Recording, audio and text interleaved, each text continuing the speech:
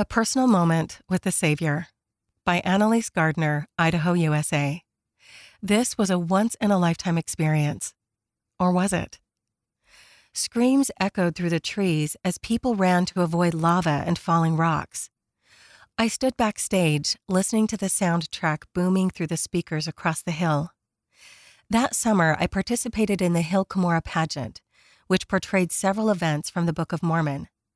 I had been cast as a harvest dancer and an unbeliever, but everyone, including the staff, was a part of the upcoming scene. A spotlight shone on a figure dressed in white, seemingly floating above the highest tier of the stage. He wasn't really the Savior, of course, just a volunteering college student like me, but in that moment on stage, I imagined the real Savior standing there instead. I pictured him walking up to me, and I imagined looking into his eyes. Feelings from the Spirit washed over me. In that moment, I had a taste of what it must be like to see my true Savior. I treasured this unique spiritual experience.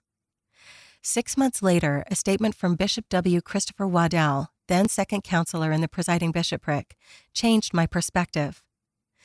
Each Sunday, we are able to have an experience similar to one shared by the survivors of the serious destruction that occurred at the time of the Savior's crucifixion, as described in the Book of Mormon.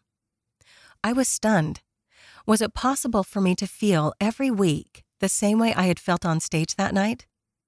The more I thought about it, the more I realized that partaking of the sacrament is a personal experience with the Savior, much like kneeling in front of him and feeling the prints of the nails in his hands and feet.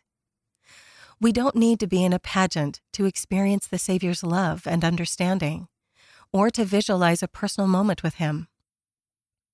We have opportunities every week. Each Sunday, he is waiting to show us his love and understanding. We just need to come unto him. Read by Emily Flegel-Gubler.